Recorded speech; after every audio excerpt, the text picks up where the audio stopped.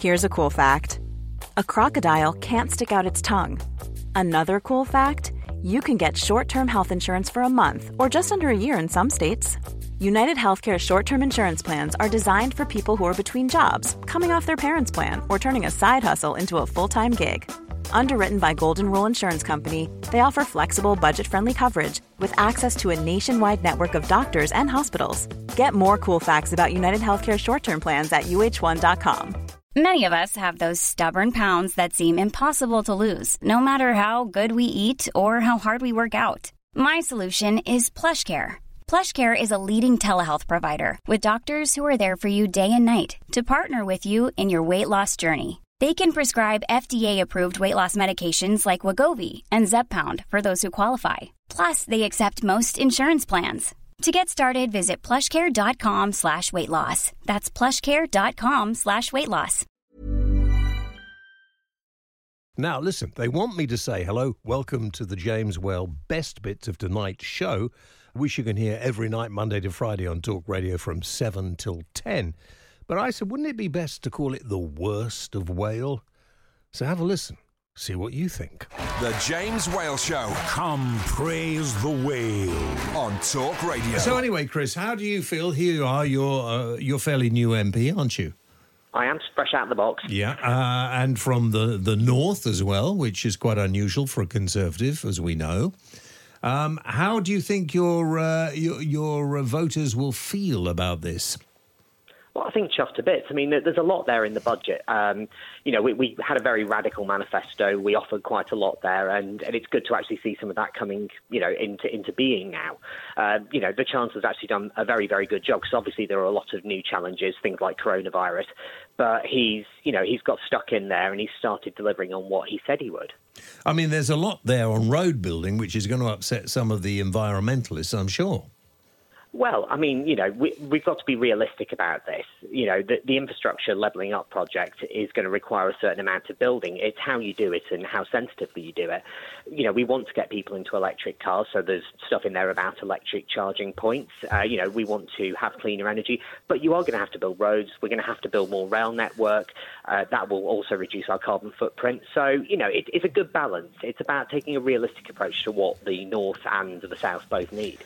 I heard Andy Burnham, the Mayor of Manchester, a former Labour government minister, in fact, talking earlier. I always find Andy very sensible, and he's one of the few people who invited me to Number 10 once, so good on him. But I thought he was fairly pro this budget as far as the North is concerned. He said he would like it to go a little bit further.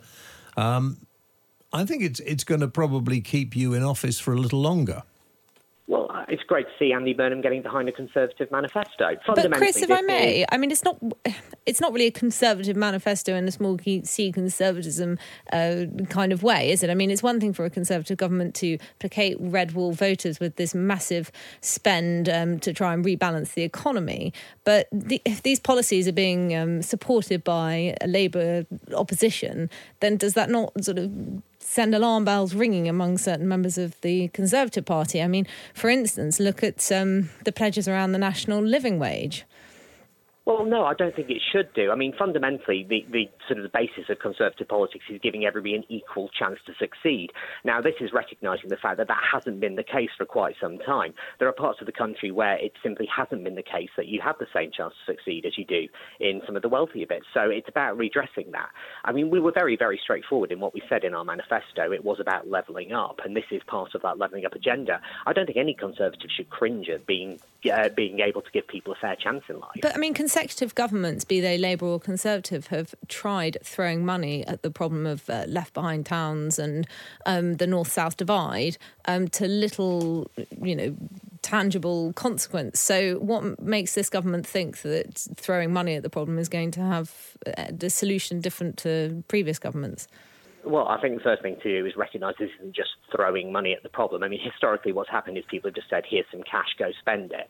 This isn't about giving people a fish, it's about giving us the fishing rod.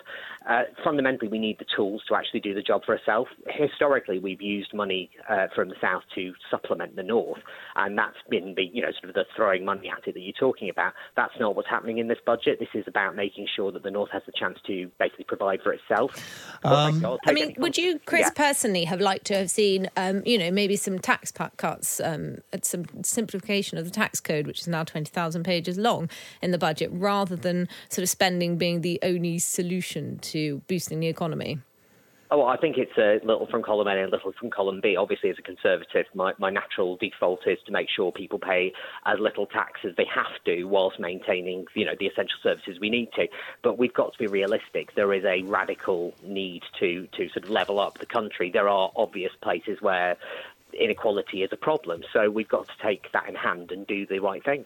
How much of the budget, I see I was ready for him to stop then. How much of the budget do you actually know about before the Chancellor stands up? You get a fair impression. I mean, there are actually a lot of conversations that go on between colleagues beforehand. You do get consulted on elements of it. I mean, it'd be folly to suggest that, every backbench MP has got full command of the entire thing before it comes out. I mean, you do get to find out what's in it just ahead of time. But, I mean, you do get very, very good consultation on it. I mean, I was actually quite surprised how much access we got over this. My expectation was, certainly coming from a local government background, that you would sort of find out on the day, and that wasn't the case. I mean, we were genuinely asked fairly sensible questions about what it was we needed in our area, and it wasn't a case of, what money can we spend in your area? It's like, what are the issues in your area, and what's the best way to tackle them from your point of view? And that's definitely shown up in the budget.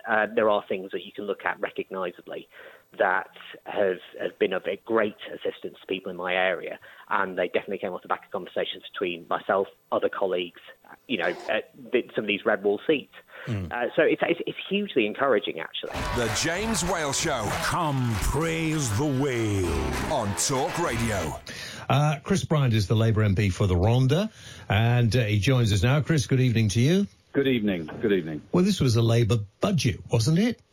There is a sort of hypocrisy about life, isn't it? Which is that when Conservative governments spend money, it's called investment, and when Labour governments spend money, it's called waste. Look, there's lots of sensible bits, pieces here. I'm somewhat exercised myself because in my own patch in Wales, we bore the brunt of the flooding, and there's not an extra penny that goes to flooding in Wales. And also, incidentally, in relation to the coronavirus, I mean, all the economic stuff that the government is doing is really important, because I do worry that a lot of businesses are going to suffer, and that's jobs, of course. What is not clear is whether it's clear that we in Wales will get extra money for the NHS in relation to coronavirus. Not sure whether we'll get it in relation to social care. And so far as I can see, we won't. All the things about business rates will not apply in Wales, because the government isn't providing any money for it. Really? I thought most of that was applying to the whole of the UK. I mean, I know they did. Business rates are devolved. So unless there's additional money coming, which they certainly didn't announce today, then I don't think it does apply. So I think incidentally, I think it was a quite impressive performance by Rishi Sunak. I'm not going to get sort of all partisan about it, but I think some of the I's and the T's haven't been dotted and crossed. I mean, I'm just looking through the list of stuff. There is money available, quite a lot of money available for people who've been flooded. But is that devolved as well? It's in England. Yeah. All of that's in England. There's not a penny for Wales. Yeah. And it's for flood defences, so not for the clear up. And one of the things I think coronavirus has thrown up or shown up, it's cast into very sharp relief, is that in lots of different areas in the country, our public services really are cut back to the bone now. And, they find it really difficult to respond to major crises, or for that matter, even minor ones. Is this because a lot of these issues are, as you said, they're allowed to be sorted out by the I suppose you call it the Welsh Government, wouldn't you, really? It is the Welsh Government, yeah. So are they not getting enough money into their economy to do that? And should they be given more from the national budget? Is that what you're saying? Well, my argument in relation to flooding is that Wales bore the brunt on behalf of the whole of the UK. And if we were fully in the European Union, we would be able to draw down money from the European Union. We're not in the European Union now, so we're not allowed to do that. The UK government could do if it wanted to for the rest of this year. And secondly, in relation to any other crisis, such as coronavirus, I think we have to do that as the whole of the country, the whole of the UK. You can't have different bits of the UK going off in different directions on coronavirus. So my argument will be that all of these things should apply across the piece, and they should be paid for by the Westminster government. Why? I mean, a lot of the flooding caused by the River Severn, wasn't it? That actually fueled some of the flooding within Wales too. Not in my patch, I'm afraid. And most of the no, Rhondda, you wouldn't be, but you'll be up in the nearly half the houses that were flooded in the whole of the UK were in one local authority, my local patch in South Wales. The Rhondda Cynon Taf has got to find £44 million this year to pay for the mending of roads, culverts, bridges that have had to be dismantled, and so on. And its total capital spend in any 1 year is £13 million. Can you not? The real danger that local authorities are going to be wiped out. And a lot of the money that the Chancellor announced today had previously been announced by Theresa May's government. The James Whale Show. Come praise the whale. On Talk Radio. Let us now talk to Dr. Joe Mitchell, Associate Professor of Economics at the University of the West of England. Doctor, good evening. Good evening. The whole of the budget, people have been talking about. A lot of people loved it. Some people hated it. Where are you on this?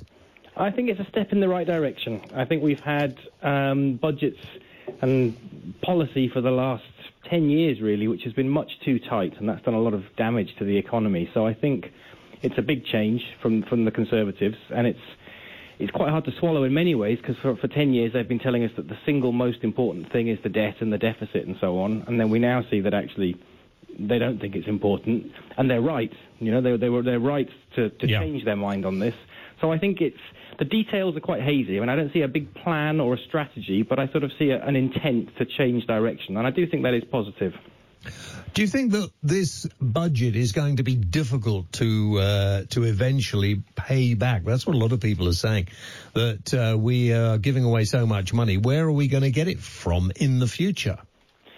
Well, I don't see a problem with that. What we've seen in the last week or so in the financial markets is a lot of disorder. Stock markets are down 20% into correction territory. The other thing we're seeing is a scramble for government bonds. We're seeing the lowest rates of interest in history, in recorded history, on government debt. Negative real rates, meaning that investors, pension fund investors, which is largely who holds government bonds in this country, are desperate to get their hands on these assets. And ultimately, we sort of talk about paying the debt back as if it's to other people. But effectively, when we pay the debt back, it's British taxpayers paying money to British pension funds that pay British pensions. So it's just sort of money circulating among, taxpayers and pension fund holders and bond holders, who largely are all the same people, really.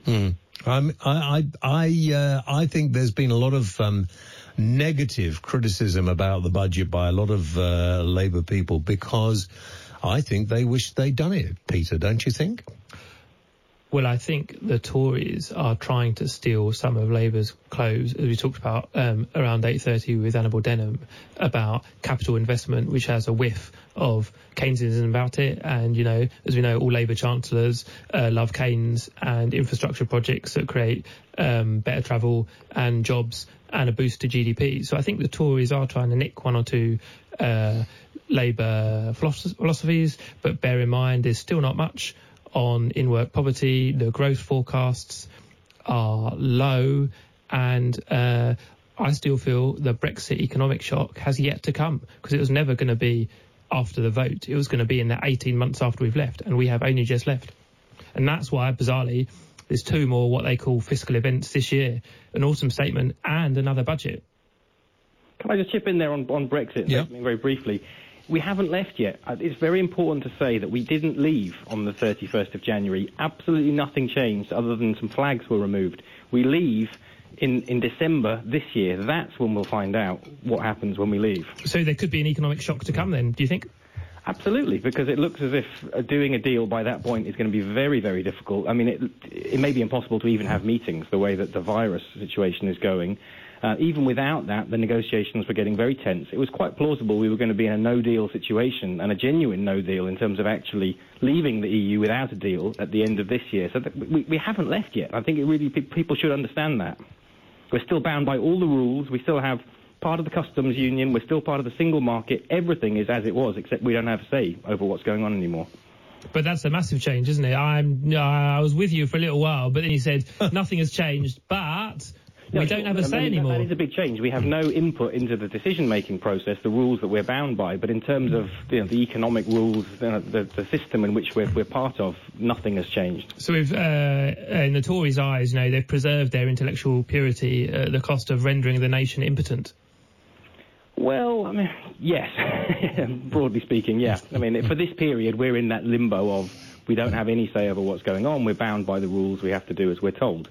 We were told by the Conservatives see this as a necessary evil to get us to the full over. Well, that's what the majority of people in this country want. Let's not forget. I'm feeling there are a couple of Remainers talking to me here. Let's not forget that this is really what the majority of people in this country want. They wanted to leave the European Union. It's what the majority of people who voted in 2016 voted for. The polls do now show that probably, if there was a rerun, we know there isn't going to be, but if there was, probably Remain would win it. So it's not clear that the majority of people in the country now do want it. The James Whale Show. Come praise the whale. On Talk Radio. That was the clips for today, the worst of Whale, the best of James Whale. Thank you for listening. I hope you enjoyed them. Well, I suppose if you didn't enjoy them, you won't be listening, will you? Anyway, I'll be back 7 o'clock until 10, Monday to Friday on Talk Radio. Have a great day. Thank you for listening. When you make decisions for your company, you look for the no-brainers. If you have a lot of mailing to do, Stamps.com is the ultimate no-brainer. Use the Stamps.com mobile app to mail everything you need to keep your business running with up to 89% off USPS and UPS. Make the same no-brainer decision as over 1 million other businesses with Stamps.com. Use code PROGRAM for a special offer. That's Stamps.com, code PROGRAM.